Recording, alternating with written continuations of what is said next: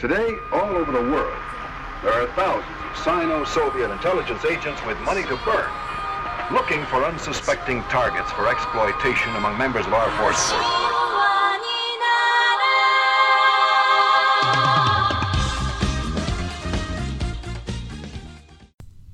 Have you read your 30 socialist books today, Josh? Well, if you haven't read 30 socialist books today, guess what? You're not part of the left. Pop quiz. Name 5 of Warren's plans, Matt. Go. She wants to sit down with insurance companies. She said socialism will never win. She's a woman. She goes in the cube, and she's detracting from Bernie Sanders. Those are all valid points. You pass the test. You are, in fact, on the left. At least left of center. Left of center. This is episode 8, if I'm correct. If we have any new listeners, which I highly doubt. Yeah. My name's Josh. I'm joined by Matthew. Yeah, Matt. Around the office, we call him Matt because we're on a personal basis here. Please, Matthew was my father. You can call me Matt. Very good, very good. I finally got around to putting up the YouTube channel about 2 months in.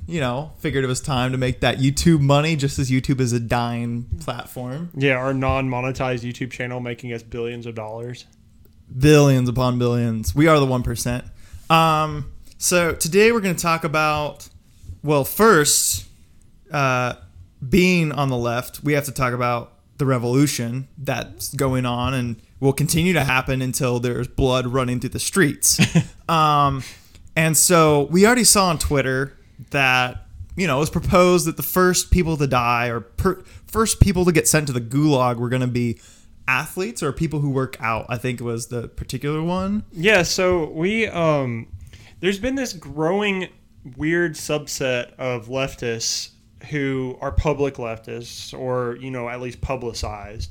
And they are, these types of people who are, they're into socialism for the theatrics of it. They're more or less like, they're kind of tanky in their beliefs. They believe that, like, we should have a revolution and we should send people to the gulag and we should, throw them into the cube, like against the wall, like they're gone, and they have these really weird, criterion for people who are going to the gulag. And this one guy, if this is a podcast where we did research but we don't, this one guy was like, oh, the first thing that we do in a socialist revolution is we're putting all athletic people into a gulag. They're the first ones to go. And I looked at that, and as a guy who goes to the gym 5 times a week, usually 4 to 5 times a week, and loves to go, I was like, shit, I guess I'm dying as part of the revolution. I'm working class, I'm socialist, like I'm ready to create a communist utopia in America, but I guess I have to die because that's what socialism is being a nerdy fuck. So I kind of get his thought process here. The working class does not have time to go to the gym, Matt. And so if you have time and leisure time to go to the gym, that makes you bougie. If you have the disposable income to pay your $15 a month Planet Fitness membership or whatever it is, then that's excess income that you obviously didn't earn.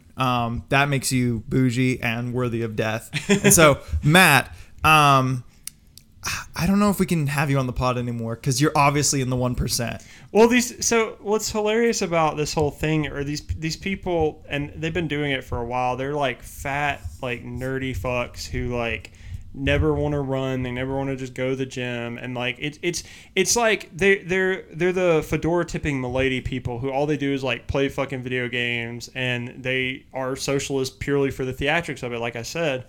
And they have this weird thought process where that like, yeah, all the the far right go and work out, and all the capitalists go and work out, and all this stuff. And it's like, dude, there's an entire subreddit called r/Swoletariat who is literally just like talking about how we need to work out so like you can fight the capitalists and the Nazis, right? And that's something that like these guys fantasize. It's the same mindset as like fat nerds thinking about Antifa, right? Like going, oh, like yeah, like we should go beat up some Nazis. It's like, dude, you get winded from walking up the steps of your mother's basement to go get a Hot Pocket. Like, what the fuck you're gonna fight Nazis? What are you talking about?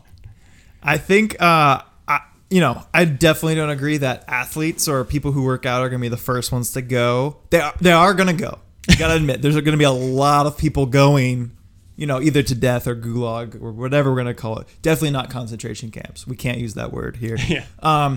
So we've come up with it's a working list. We can tweak it as the years go by, but I would like to propose that maybe the first people to go to the gulags are liberal journos. Yeah. Potentially. What do you think about that, Matt?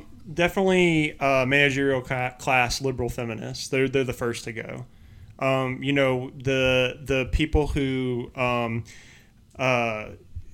definitely don't understand the left at all. They're just in it they've never had to work a day in their life, like a real job, right? And journalism's a real job. I'm not saying it's not. Well, I'm just saying like a working class, like blue collar job, like working in a factory or working in the service industry. They never had to do that. So like they just went to college, chilled, like either their parents paid for it or they got enough money to like go to college, and then they like graduated college and immediately got a job writing for a magazine, those types of people. And I think today we have a very special guest, actually. Oh really? Bring him on in. Come on in. Hold on, do you hear that? Yeah, come on in. Come on in. Listen. This is a problem with these liberal Bernie feminists. Sanders? Yes, it's me, Bernie Sanders. When you are a human and you work for a living writing these op-eds about me, you're going to the gulag when I am president. Yeah, if you wrote a single hit piece on Bernie, slighted him in one tweet, gulag, go, start packing. Yeah, exactly. Thanks, Bernie. See ya. Bernie, once again, the budget, we just used the entire year budget on Bernie Sanders right now. We had to donate to his campaign, for legal reasons. But I would like to also, maybe the second or third people to go to gulag is the U.S. women's national soccer team. Sure. Specifically Megan Rapinoe. I get... You want to be paid the same as the men. You've won 4 World Cups. The men didn't even qualify for the World Cup. I'm just sick of it. The women's team is going to the gulag. There's a great video, and it's by this comedian. I can't remember her name, but she makes some pretty good videos. But she was talking about like me explaining to my boyfriend why women should definitely get paid less, and it's talking about the soccer team. And she's like, "No, honey, listen, like." When we hire a man who's an electrician, like he comes over and he's fixing our electricity, that's an electrician.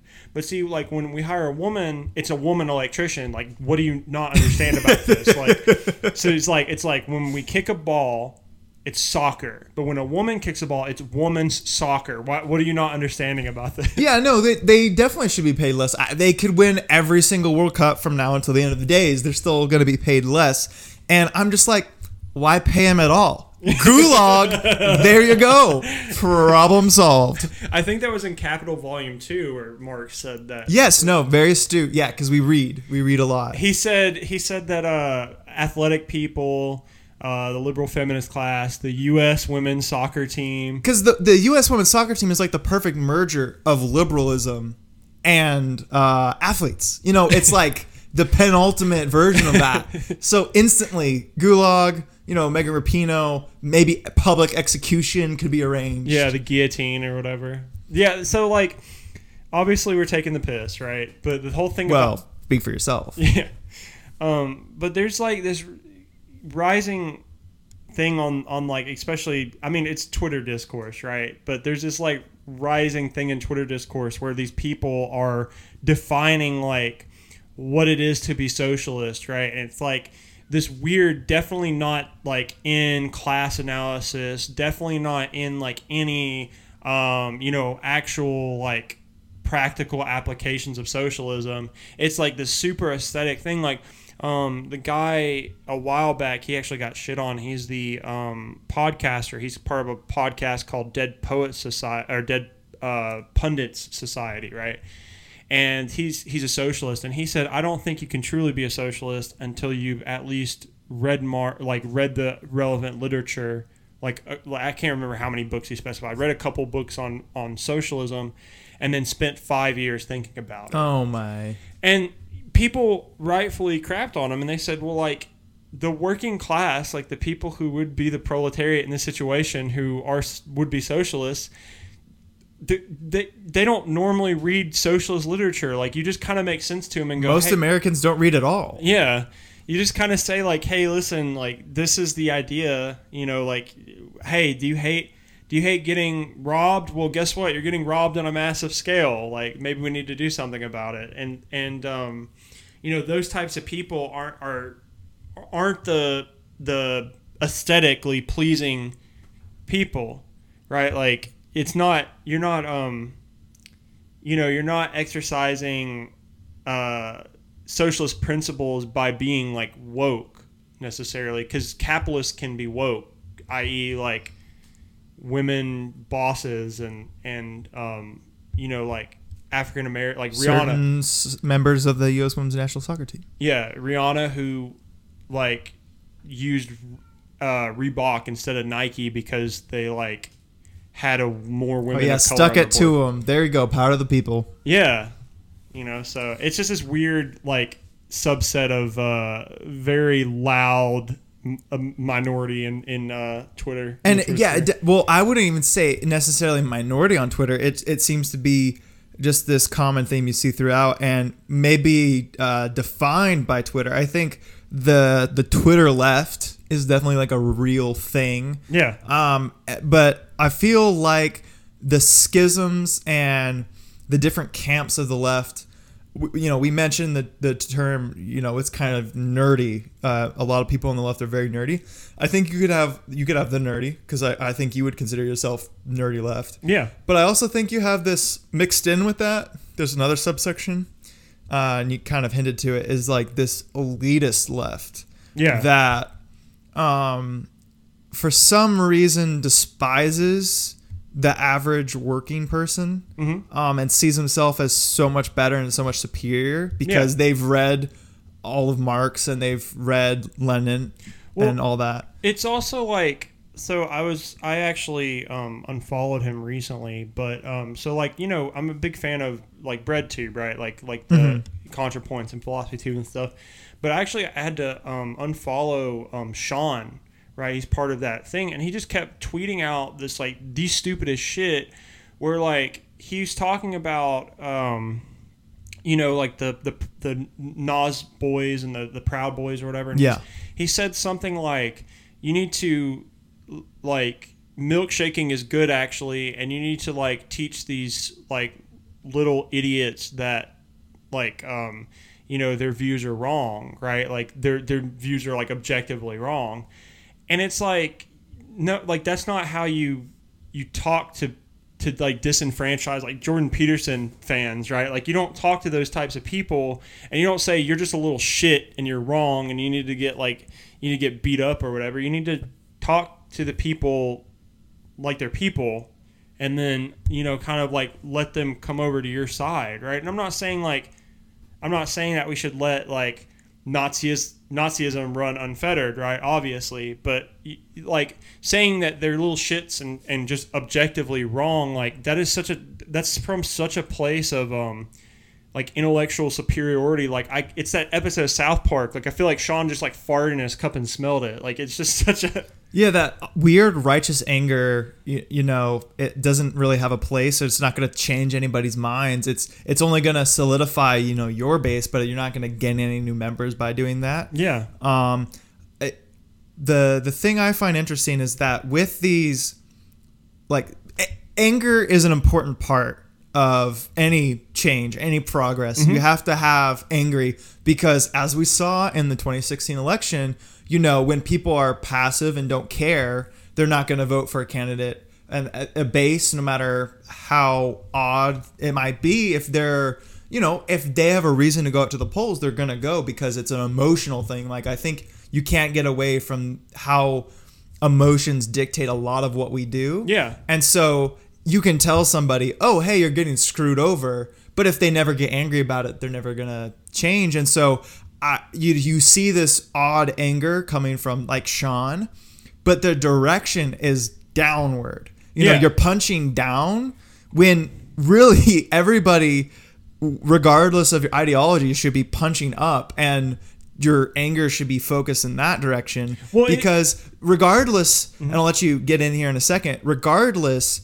is whether you're on the right or the left. Like, you have to admit it's the people above you, it's the ruling class that is screwing everyone over, and it's a class division. It ultimately is going to come down to a class division until people recognize that. You know, it's that's the part that's so interesting about Trump and his supporters, is that his supporters see him as like superior, and they don't realize that he's screwing them over. You know, he's part of the problem. Yeah. He's not going to offer any solutions. Right. He's they thought he was changed, but unfortunately he's just another capitalist. Like, he does want the status quo to remain the same, right?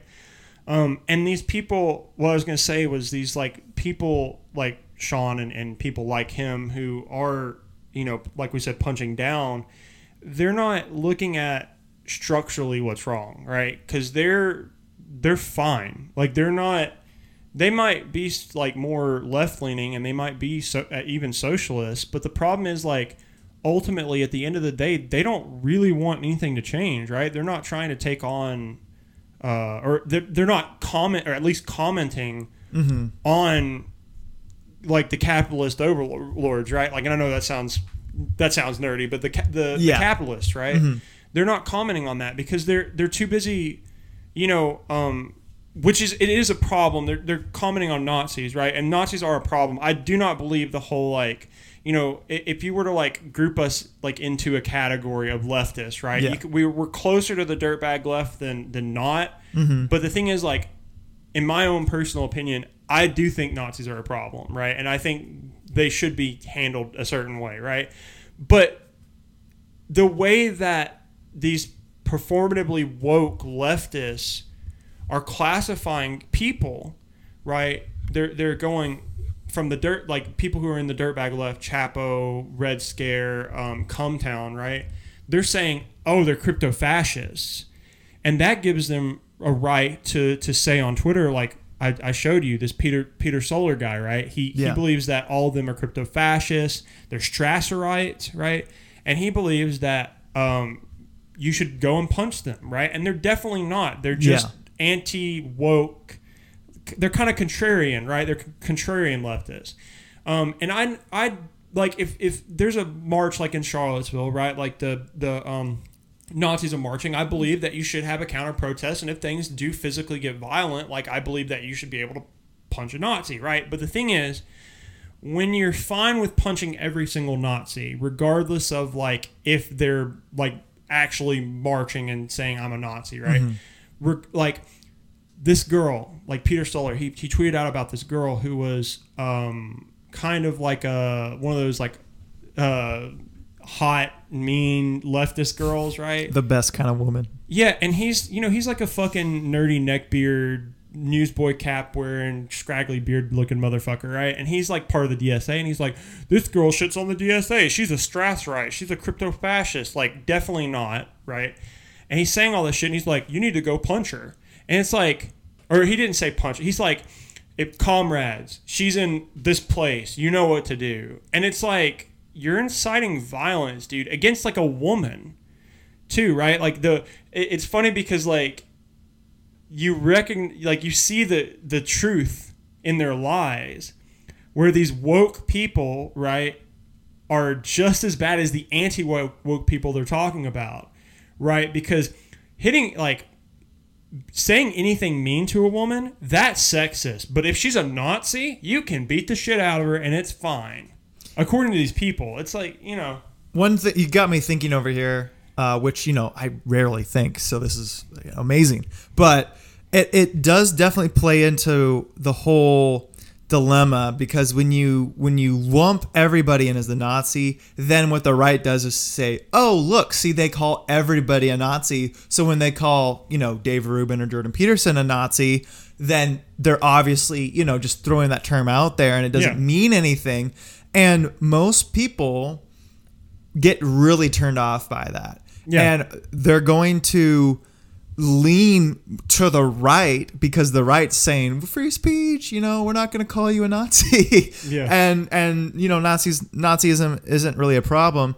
And I think the reason why Bernie is so exciting is because he's a candidate who can actually excite the base of America. The average American can listen to Bernie. He's easy to understand. His points are very clear. And I think, if he gets that energy around him of the average American, which is the person he's genuinely trying to reach, he can definitely win off of that vote. And I think we just, as a newcomer to the left, I don't want to use the term us, the left, but I think the left's biggest dilemma right now is getting bogged down in these small sectional warfare, like specifically inside the left with other leftists. Is like, why the Republicans are so powerful, right? Because one man speaks for everybody and they all come to the same exact idea. Well, Democrats, I think one of the ideas that's been floated around with the Red Scare girls is Democrats are addicted to losing, right? It's this weird drive almost to lose because so you have Republicans, right? And you do have little sections of different right. Yeah, it's still fractured because you have Nazis, you have nationalists, you have different sections. Good old classical conservative. Yeah, and the right hated Trump, right? Everyone on the right hated Trump, and then he won, right? Because he actually represented change. And the thing is, when you're the Democrats, when you're the left party in the United States, and you have a choice to elect a candidate who could probably beat Trump, who actually represents change, and you're not going to because you want electability. You say, oh, maybe Joe Biden can beat Trump, but Joe Biden's the exact same thing. He's the same as Trump. He's the status quo, right? And these people who are anybody but Bernie, right, don't make any sense to me, especially on the left. If you call yourself a socialist, I don't know how you can be I don't know how you can pick anybody but Bernie, right? I think you'd have to pick Bernie as a socialist, right? Because these people just hate his guts. The corporate Democrats despise him. Corporate journalists despise him. It's because he represents and these people always talk about change, right? They care about wokeness as long as they're upwardly mobile in the wokeness scale, right? So yeah, these people who are women or African American women or whatever who hate Bernie, I think honestly they hate Bernie because they're not the bourgeois class, right? They're not the bourgeoisie. And they hate Bernie because he represents a threat to their upward mobility, which they want to continue ascending, right? So the thing about it is they don't care about the people they pretend to care about, because at the end of the day they see the working class as racist. They see them as misogynists. Right, when the working class, it's just the working class. It's just people who work for a living, right? Who offer blood, sweat, and tears, to the capitalists. Yeah, and you watch these interviews with real. We're talking about real people here, not these fake pundits that get pushed out in the front and pretend to speak for Americans. But actual Americans, they're worried about very few things, but they're essential. They're worried about job security. They're worried about their families. They're worried about food on the table. Outside of that, it's difficult to get them interested in other things. Mm-hmm. And I think when your message deviates, the woke message just does not resonate with the average American. Because how does being woke help them put food on the table? How does woke make it so that their 40-hour week job actually provides for their family?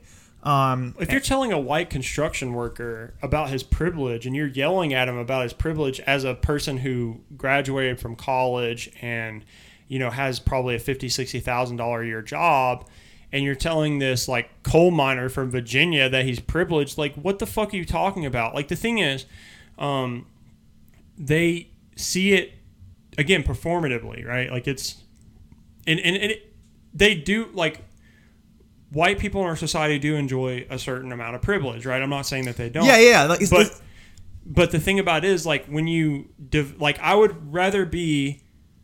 I can't remember who said this. It was actually an African American guy, but he said, "I'd rather be a middle class African American man than a poor white man," and it's true. Like, you know, you would rather be in the upper classes.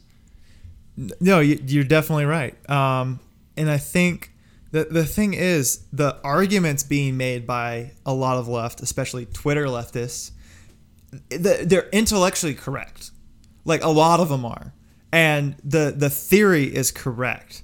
But, you know, the morality argument and the intellectual argument don't necessarily translate to real world situations and really speak to people. You know, you can, like, academic left, you can make as many good points and as many valid points as you want, but if you're not reaching actual Americans, then what is it for? What's the point? And I think there's just such a huge disconnect between, you know, the academic, the elite, that sphere of the left, and just real people. I think, you know, we're seeing this resurgence of leftism, of, you know, the Democratic Party pushing further left, which is really just progressives infiltrating the Democratic Party. Right. And so, but the thing is that will die out if it doesn't get roots.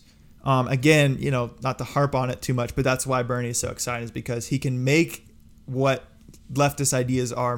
He can make them mainstream. I saw this tweet today, and it was like, it made so much sense. It was kind of shocking how much sense it made, and it was like, I don't understand the people who absolutely hate Bernie Sanders, but are all in on Alexandria Ocasio-Cortez, because she's basically, like, the only difference between her and Bernie Sanders is she's a millennial Latina, and Bernie Sanders is, you know, an older Jewish man. She stands Bernie, you know, yeah, like that's exactly what the tweet said. It's like she supports Bernie, right, on most of his things. And she, like, a lot of her platform is Bernie's platform that he's been talking about for years, you know.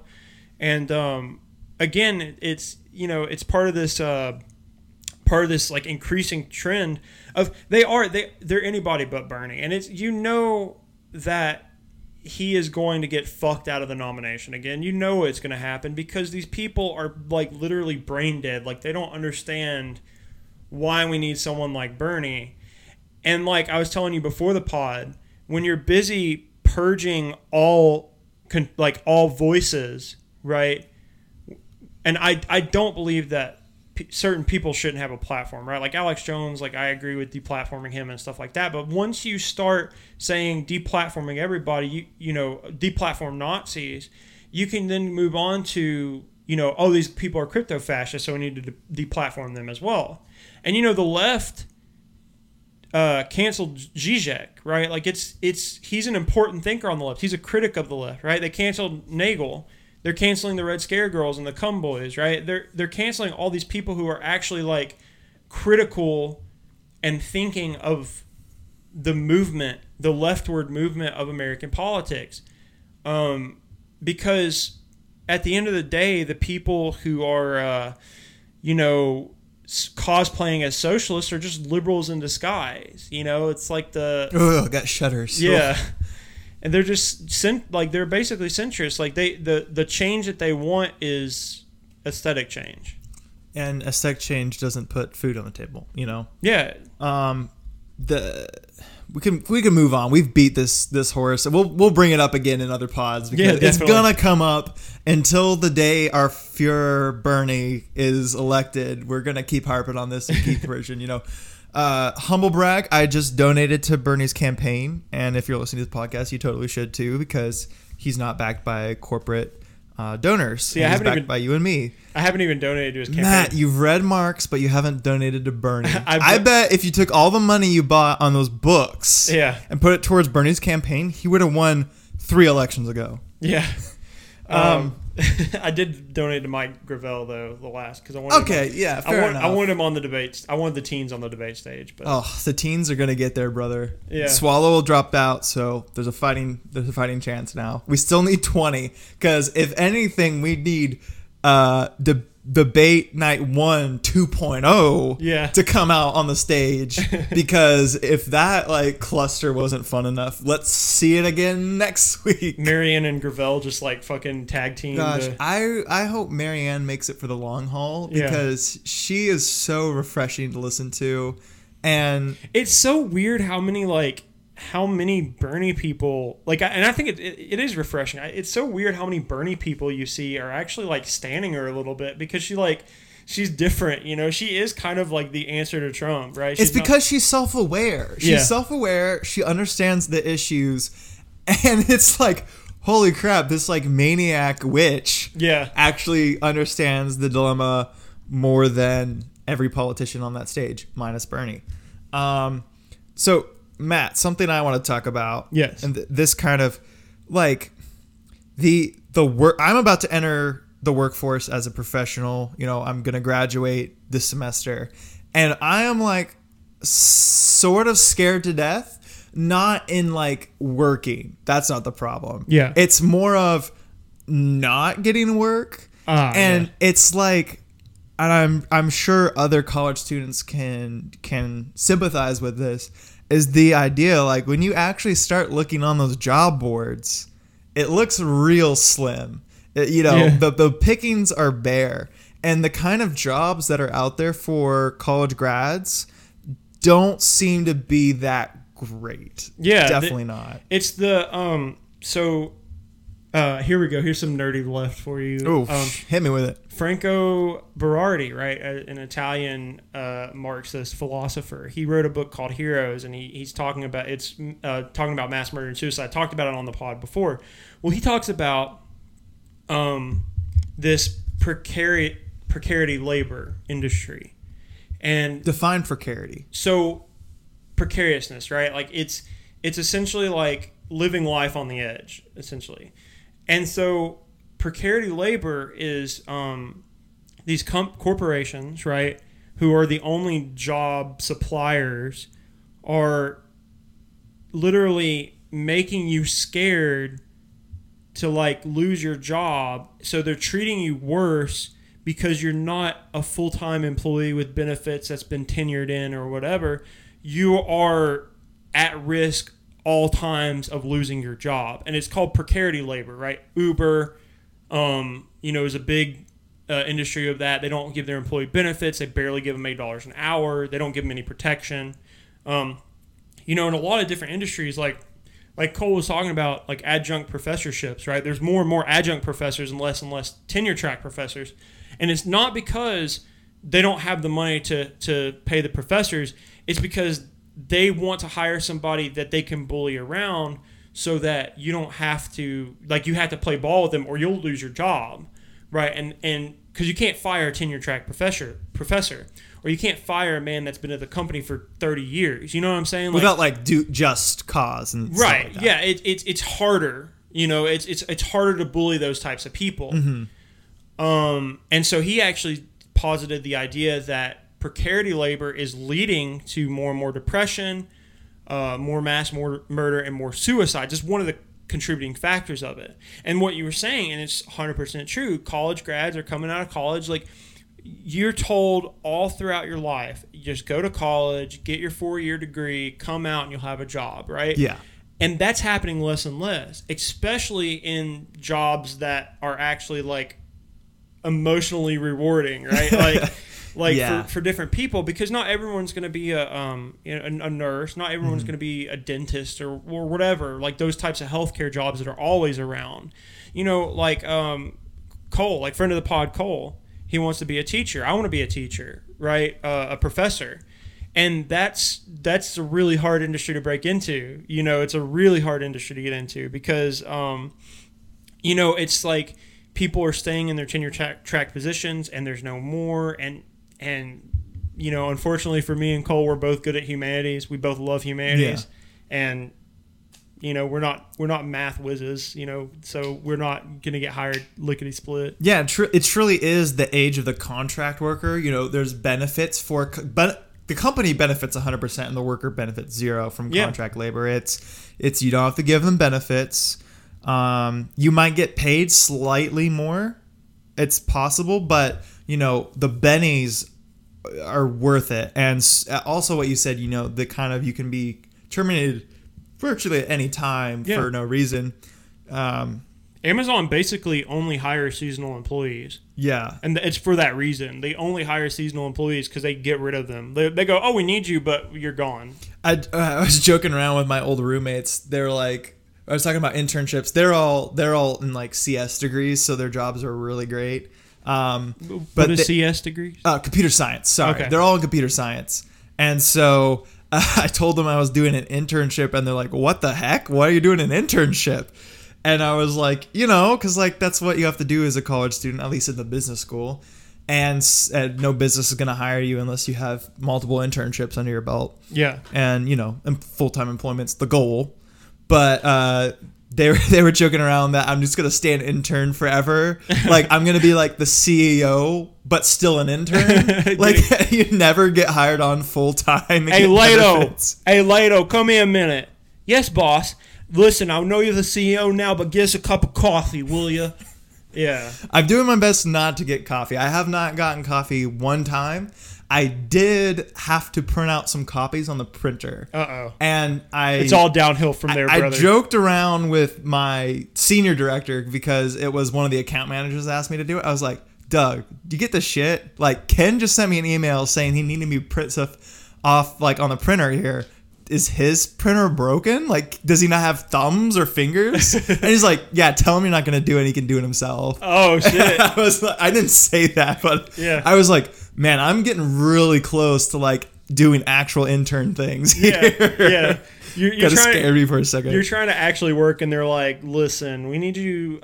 They'd like hand you like a 20, and they say, go get us. He wants a hamburger. You get us some fries, blah, blah. And it's like one of those where you come in with the food and you're like late and they're all pissed off at you and they're all grabbing the food from your arm.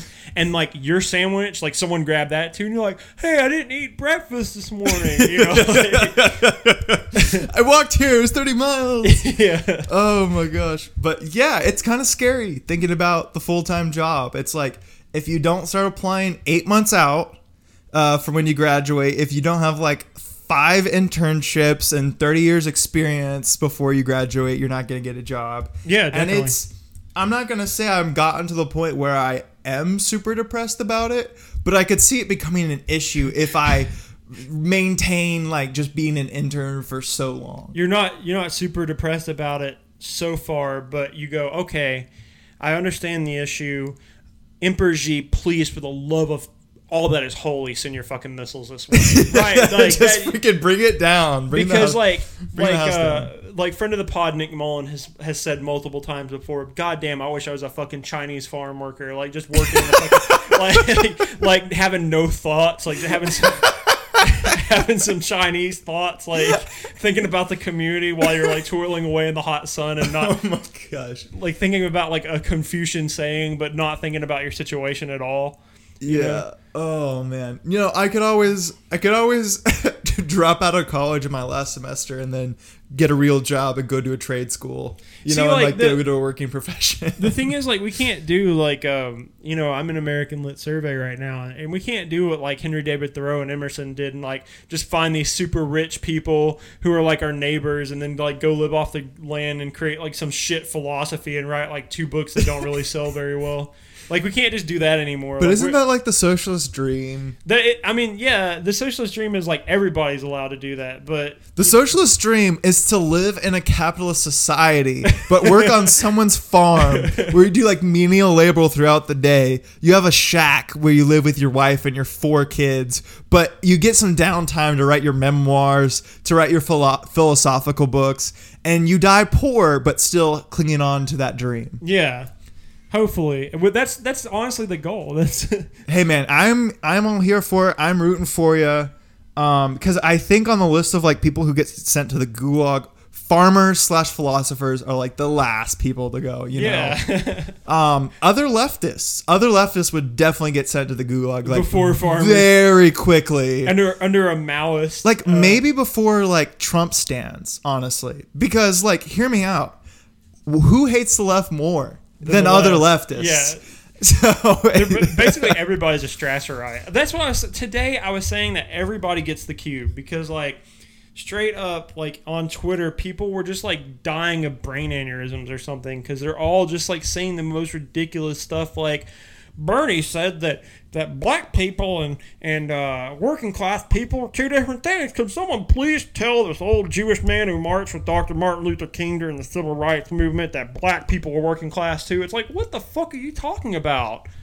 Like, you're coming down from your fucking, like, being a legal analyst for JP Morgan, right? Like, the fucking banks that got bailed out, and, like, working for Wall Street as your mom is a fucking Fortune 500 CEO, and going, Bernie Sanders needs to be more woke. It's like, what are you talking about? Shut up and never talk again. yeah, it's a freaking mess. And I just honestly have gotten to the point where I have to tune that stuff out. Like, Twitter gets me so fired up for all the wrong reasons, and I wish It's so funny that it's so entertaining. So you find it entertaining. I think we talked about this, like, episode 1 or 2. And I was like, man, it just grinds my gears. And I'm like, so the thing, it happens on YouTube too. With even my favorite YouTubers, is they'll put out these videos, especially like, you know, the news style channel, like the Left News YouTube channel. Yeah. Which is like a very specific thing. Yeah. They will comment on like the most mundane crap. Like this one channel, I'm not going to mention names. Yeah, we definitely don't comment on it. No, all the stuff we hear is relevant, important, and factually correct. Yeah. It's definitely not mundane. Like the stuff we bring up about Twitter, you heard it here first, folks. We heard about it on Twitter, and now you're hearing about it through the podcast. Yeah. But they will comment on like, they'll make 20 Meghan McCain said this videos, and I'm like, this genre is dead. My father. Like, it's so stupid. It's like, at what point do you start ignoring like the things in the news? Yeah, like, well, the thing is, like, it's not even ignoring the things in the news, right? It's literally like, it is so easy to ignore like those types of people, because like I find this with like other leftists critiquing other leftists, right? They're like, I can't believe Anna's a racist. I can't believe Dosh is a racist. It's like, dude, you know how easy a podcast is to ignore? Like, it's different. Like, we shit on like Rachel. You can't ignore podcasts. Yeah, Matt. we shit on Rachel Maddow, right? Because she's like a fucking. She's a sitting duck. She's an easy target. Yeah, she's on the news, like, right, the CNN news.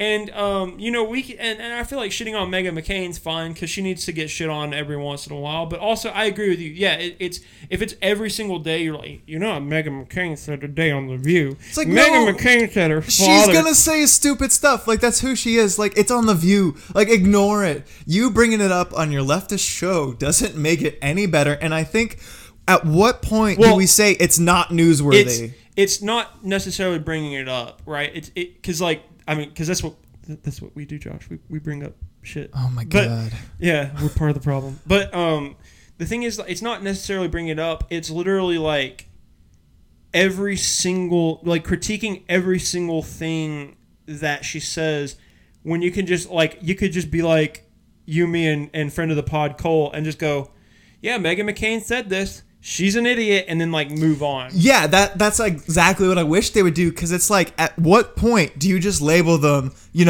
idiot, the clown, the buffoon, the jester, and just move on and talk about something maybe a little more important? So, like, yeah, I was gonna say, we rag on Elizabeth Warren on this podcast a lot, but it's not everything she says; it's every other thing she says. Yeah, thank you. Okay, Elizabeth Warren is our Meghan McCain. Yeah. No, it's just Warren stands. But no, I know. It's yeah, I know.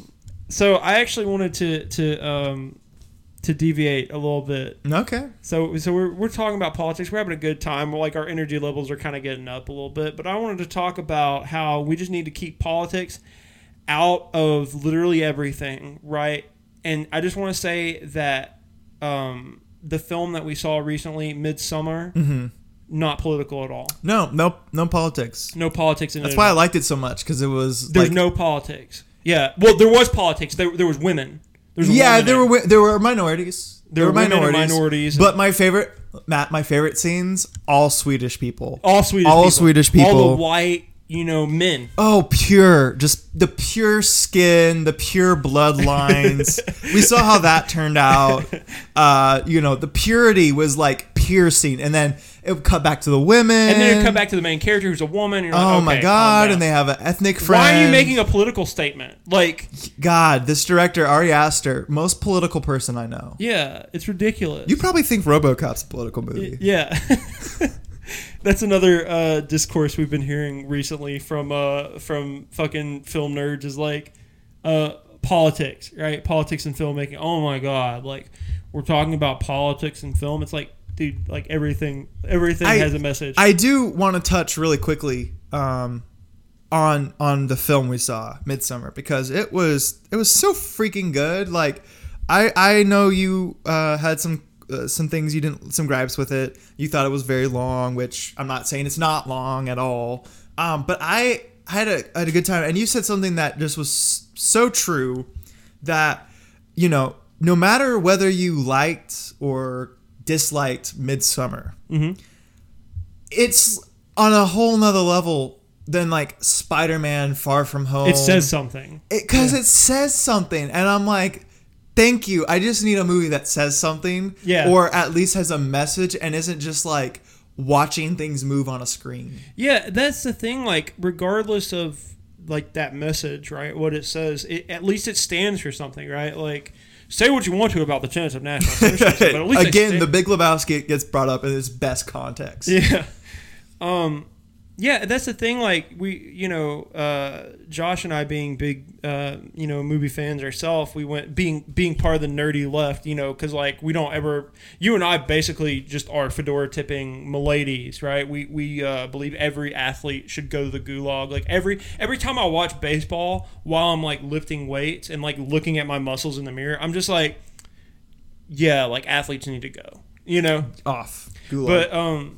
But so being like film guys, right, and being on the left, you kind of, I was getting like kind of disenfranchised with a lot of like films because I was not enjoying a lot of what I was seeing, and I got really badly superhero fatigued out, like with the MCU and all the Disney films and all this shit, all the shit that they were shoveling out, and I felt like, what's wrong with me? I'm just, am I just cynical? And I thought, yeah, I'm cynical.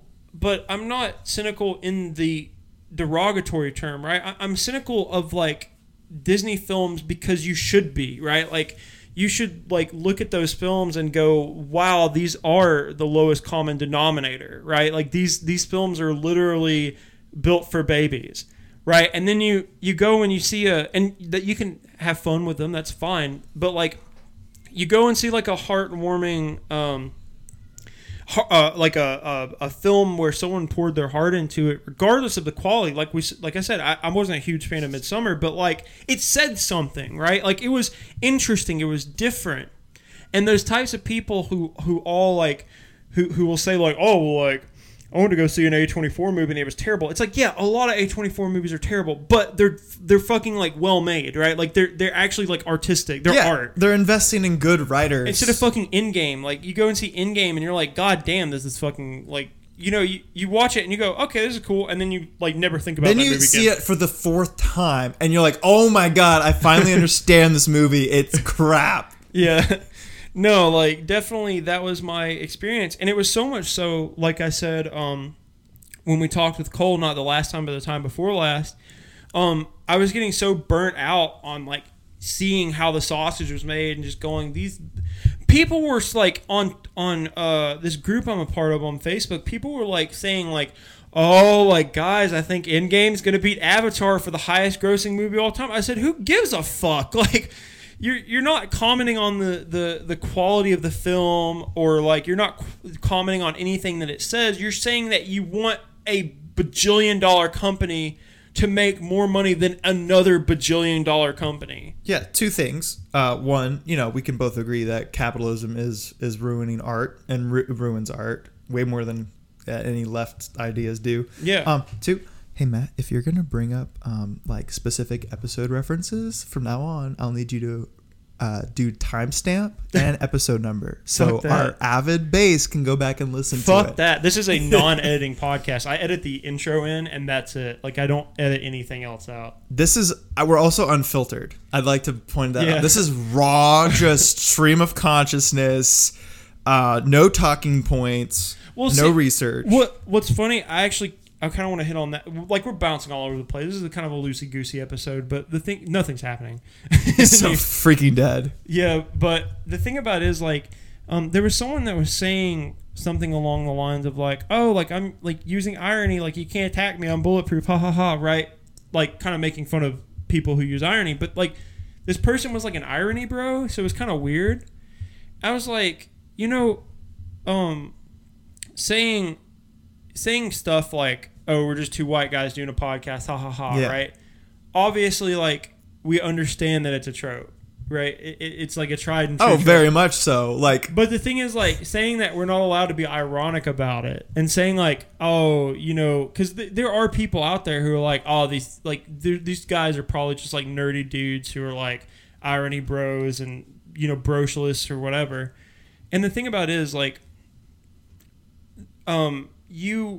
when you kind of use, like, as a joking thing, right? When you use irony as like a joke, there is a certain point where it's like when you say something, you actually like mean it. Yeah, it's no longer irony. You're just saying it like in a weird tone. But the thing about it is, like, when you immediately say the opposite of what you say, right? Like, you're not, like, if you say, oh, you know, like, we like 2 episodes ago. Here, there's a time step for you. Thank you, 6. God. When I was doing the joke about, like, Bernie and, like, Bernie supporters, like, no women in the White House and stuff, right? But then immediately I'm saying, like, oh, well, Warren stands are, like, weird about Bernie. Yeah. Right? That's why I'm saying that. I'm not saying, like, I legitimately, like, hate women or whatever. Or like, it's not like I'm not saying, you know, it could be a problem, but it's when you say something with irony, you're either poking at how ridiculous that statement is, or you're covering up what you actually believe. But typically, like, a good tell of that is, like, you know, the irony bros are all talking about, like, Elizabeth Warren and, like, beating women and stuff, right? Because that's how Warren people think. That's how, like, the liberal feminists think, right? They're like, oh, they're attacking women. Bernie bros are attacking women. And so Bernie bros take it and they go, okay, cool. Like, I'm going to joke about it now. Like, I'm attacking women. Whereas, you know, like, a Nazi will be like, oh, I believe that, like, Jews are the problem. Ha ha ha ha. Just joking. Like, Jews are the problem, but not really. But you know, like, yeah. And they keep on harping on that, you know, so. Yeah, they're still using irony, but in a very different way, and not very cool. It's just it's such a weird thing that's happening too. Like, people talking about irony and cynicism and all this kind of stuff as, like, bad things, where it's not necessarily, like, we kind of ascribe those traits to it because we associate bad people with those things. Whereas, like, they're neutral states of being. Like being cynical doesn't necessarily mean you have to be a bad person or are a bad person or just down in the dumps or whatever. You can be cynical about certain things. You know, you're allowed to be cynical. You're allowed to be ironic. But the problem with that, Matt, the problem with being, you know, cynical and ironic is those are bad vibes you're putting out in the universe. America's problem is we don't have enough good vibes being shot out into the universe. What we need to do as a country, our national policy on immigration, on healthcare, on education, put some sandals on, get some sun, pop up in a Corona, turn up the Jimmy Buffett vinyl you have out there, because, you know, it's 5 o'clock somewhere, dude. Yeah, exactly. That's just true orb energy. Yeah. I thought that's where you're going with it, was Marianne Williamson. Oh, no, I totally was. But I threw in the Jimmy Buffett thing as like a side piece. Okay, yeah. So, like, real working class Americans. Yeah, I'm trying to connect the dots between, you know, the Bernie stans who love Marianne Williamson, and then, you know, our grit, true, I'm a red-blooded American. Yeah. I'm a red-blooded American. I just like to come home after a long day's work, just drink me a beer and beat my wife. You know what I'm saying? Because because all working class people are apparently just stupid, and we just need Well, and white. yeah, all working class people are white. As our Führer Bernie said, the Jewish man, he's never faced adversity in his life. Marching with Dr. King definitely he's racist. Yeah, boo. Yeah. That's gonna boot off stage. All right, guys. I think that about wraps it up. It's been a real long day, and so this is Leave the Lift to Us signing off. Someone's getting real low.